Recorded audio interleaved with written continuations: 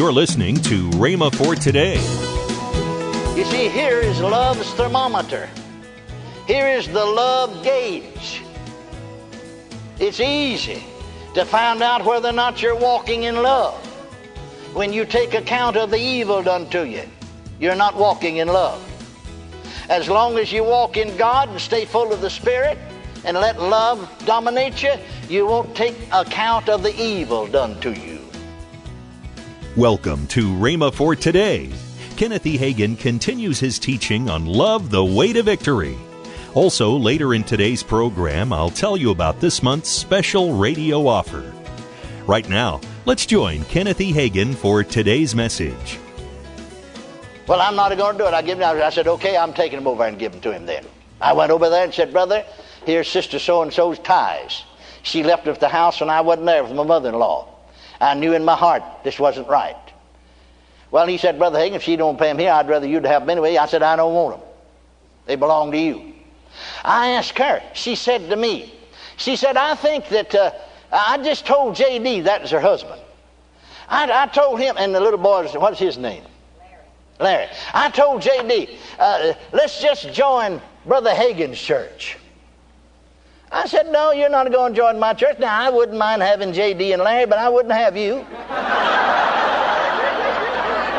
But none of you is going to join my church. I said, I wouldn't have you. Well, she said, why? I said, I don't want you talking about me like you do your pastor. Now, you go back over there where you belong. And she went back over there where she belonged. Now, finally, this other family lived catty-cornered across the street. He got to where he wouldn't go over there. He'd show up my services every time. Well, I can't control him. He never said anything, never talked to me. But one day he said to me, said, Brother Hagin, said, my wife and I, and she'd come only on Thursday night and go to her church every time. He said, we decided to change churches. We want to join your church. I've been coming here. Well, in this case now, I felt a little different thing here. I knew a little something, so I said, well, I'll talk to your pastor. Unless he's agreeable and he recommends you and it's agreeable, why, we will not do it. We wouldn't accept you. I'll talk to him. Well, he said, okay, go ahead and talk to him.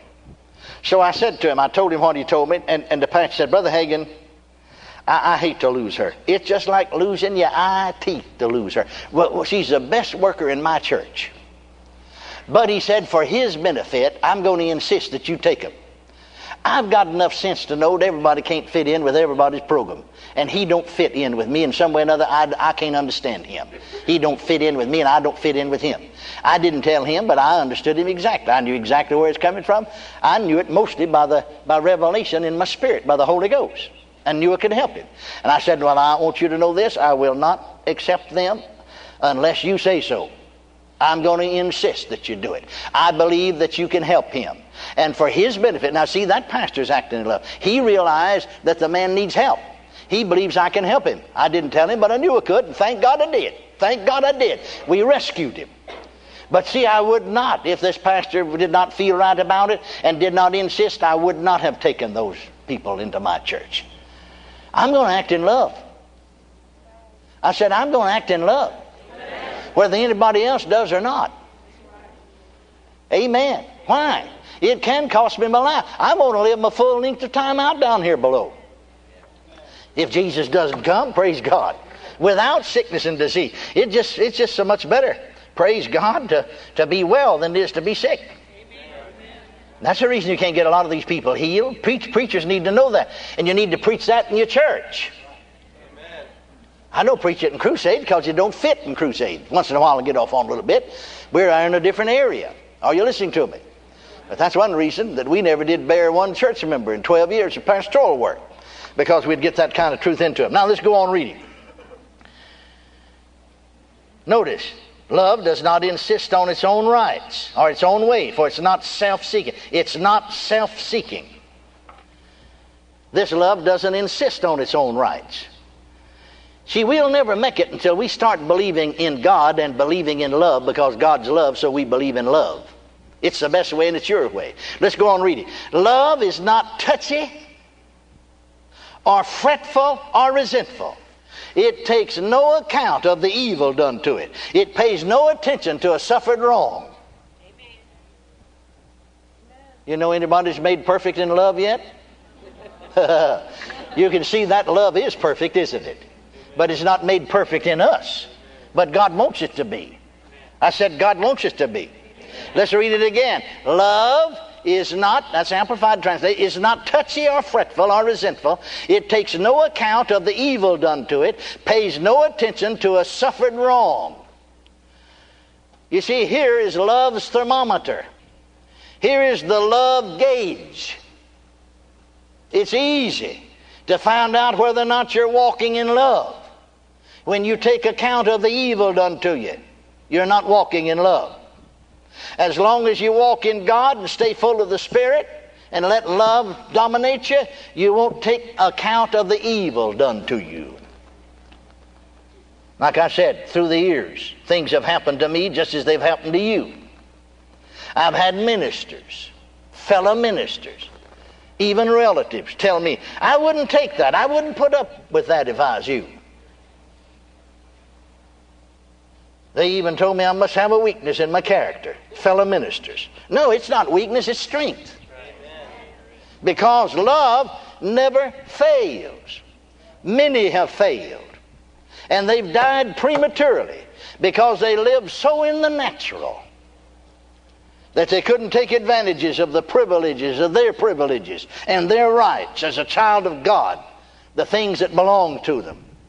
They were always fussing and fighting until it had an effect on their entire being, including their bodies. Love takes no account of the evil done to it. Say that out loud. Love takes no account of the evil done to it. Now that has to be the God kind of love, doesn't it? Because you see, the Bible tells us that we were enemies of God, and God didn't take account of the evil done to it. God so loved the world. Hallelujah. That He sent Jesus to redeem us. He loved us while we were yet sinners. Love pays no attention to a suffered wrong. Now, can't you see that that would straighten things out in your life? Can't you see that walking in love would straighten things out in the home and in the church and in the nation for men and women to become children of God and get the love of God in them, because the love of God is shed abroad in their hearts, and then live in the family of God as children of love. Let's go on reading. This is Amplified Translation of 1 Corinthians, verse 4 through 8, 13th chapter. Love does not rejoice at injustice and unrighteousness, but rejoices when right and truth prevail.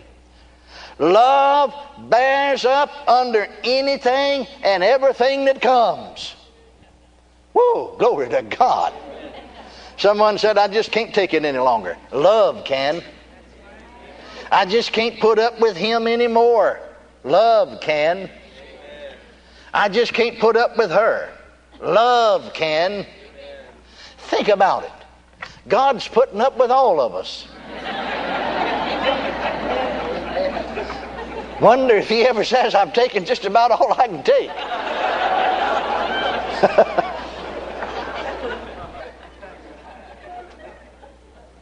Now, you see, that's that old natural man and natural human love that's selfish and said, I can't take you anymore. I'm not going to put up with that. The love of God in you bears up under anything. Let's go on reading. Love is ever ready to believe the best of every person. Did you ever notice that natural human love is ready to believe the worst of every person? I knew it's just like him. I didn't have any confidence in it to begin with. It's ever ready to believe the worst about the husband. Natural human love. Ever ready to believe the worst about the wife. Ever ready to believe the worst about the children. But this God kind of love is ever ready to believe the best of every person. Husband, wife, brother, sister, in the church, children. Believe the best of every person. Hallelujah. That'll put you over. I said that'll put you over. You need to learn, instead of believing the worst of your children, you need to learn to surround them with faith and love. Lady said to me at St. Louis, preached the full gospel Benjamin convention, Brother Hagin, I want you to pray for me. I said, what for? Well, I want you to promise me that before I tell you, I want you to promise me that you'll pray every day for this request. I said, I'm not going to do it. Because I probably wouldn't think of it every day. But what's your request? Well, now she said, I'm a widow, and I have a 15-and-a-half-year-old boy, only child I have. His daddy's dead. Now, I wasn't a Christian. He wasn't brought up in church either. I've just been in church in recent years. But said I can't do a thing in the world with him. He won't go to church. He's just out to all hours of the night, sometimes 3 and 4 o'clock in the morning before he comes in. And said I just lay there awake, waiting for the phone to ring, tell me, they've got him arrested down in jail, in with a gang, and so on and so forth. I wanted you to pray every day. Will you promise me you'll pray every day for him? No, I said, I'm not going to pray for him at all. She said, you're not? No, I said, I'm not even going to pray one prayer. I'm doing that to get her attention. Right. Amen. Sort of like the little old boy lived in town, never been in the country. Went out to his grandpa's farm. And his grandpa went out, in those days they had mules and horses, and so he started hooking these mules up, and he picked up 2 before and hit that mule in the head. And the little boy said, what'd you do that for, Grandpa? I said, just to get his attention. Sometimes you have to get people's attention. I did that to get her attention. I said, I'm not going to even pray for him. I'm not going to pray one prayer. You're not? I said, no. She said, why? I said, wouldn't do any good. Wouldn't do a bit of good in the world. As long as you are going to keep nagging at him. As long as you're going to keep worrying about it. And keep telling him you'll never amount to anything. You're going to wind up in the penitentiary. You're going to the reform school. You'll never make it. She said, how do you know I did that? I said, because you turned out like you did. You're listening to Rhema for Today with Ken and Lynette Hagin. You can find more resources, including the message you've just heard. Visit us today at rhema.org. That's RHEMA.org. This month's package starts out with the 3 CD series from Kenneth E. Hagin entitled Love the Way to Victory. Also in this offer is Ken Hagin's book, Listen to Your Heart. These 2 resources are for the discounted price of $19.95. That's a $10 savings. Call toll-free 1-888-FAITH-99.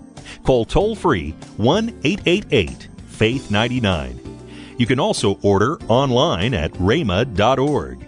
That's RHEMA.org. rhema.org.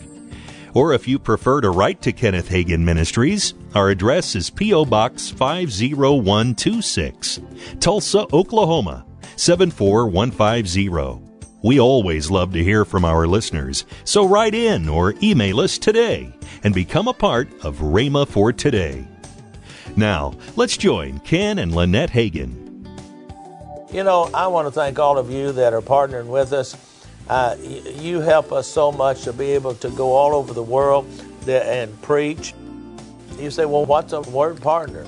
Well, a word partner is somebody that sends a donation in once a month, just whatever they can afford to send in, and it helps us. And if you want to find out about it, you can go to rhema.org and /WPC and find all about that. But I want to thank all of you that are helping us. We have so many of you out there, and when we're out doing the crusades, so many of you are coming up and saying we watch you and that you're a partner with us, and we so appreciate that. So anytime we're out in a crusade, after we finish speaking, we always stay around and we talk to you. So come on down and talk to us, okay? We stay around the front. So let me thank you. Tomorrow on Rhema for Today, we'll continue Kenneth E. Hagin's life-changing series. That's next time on Rhema for Today with Ken and Lynette Hagin.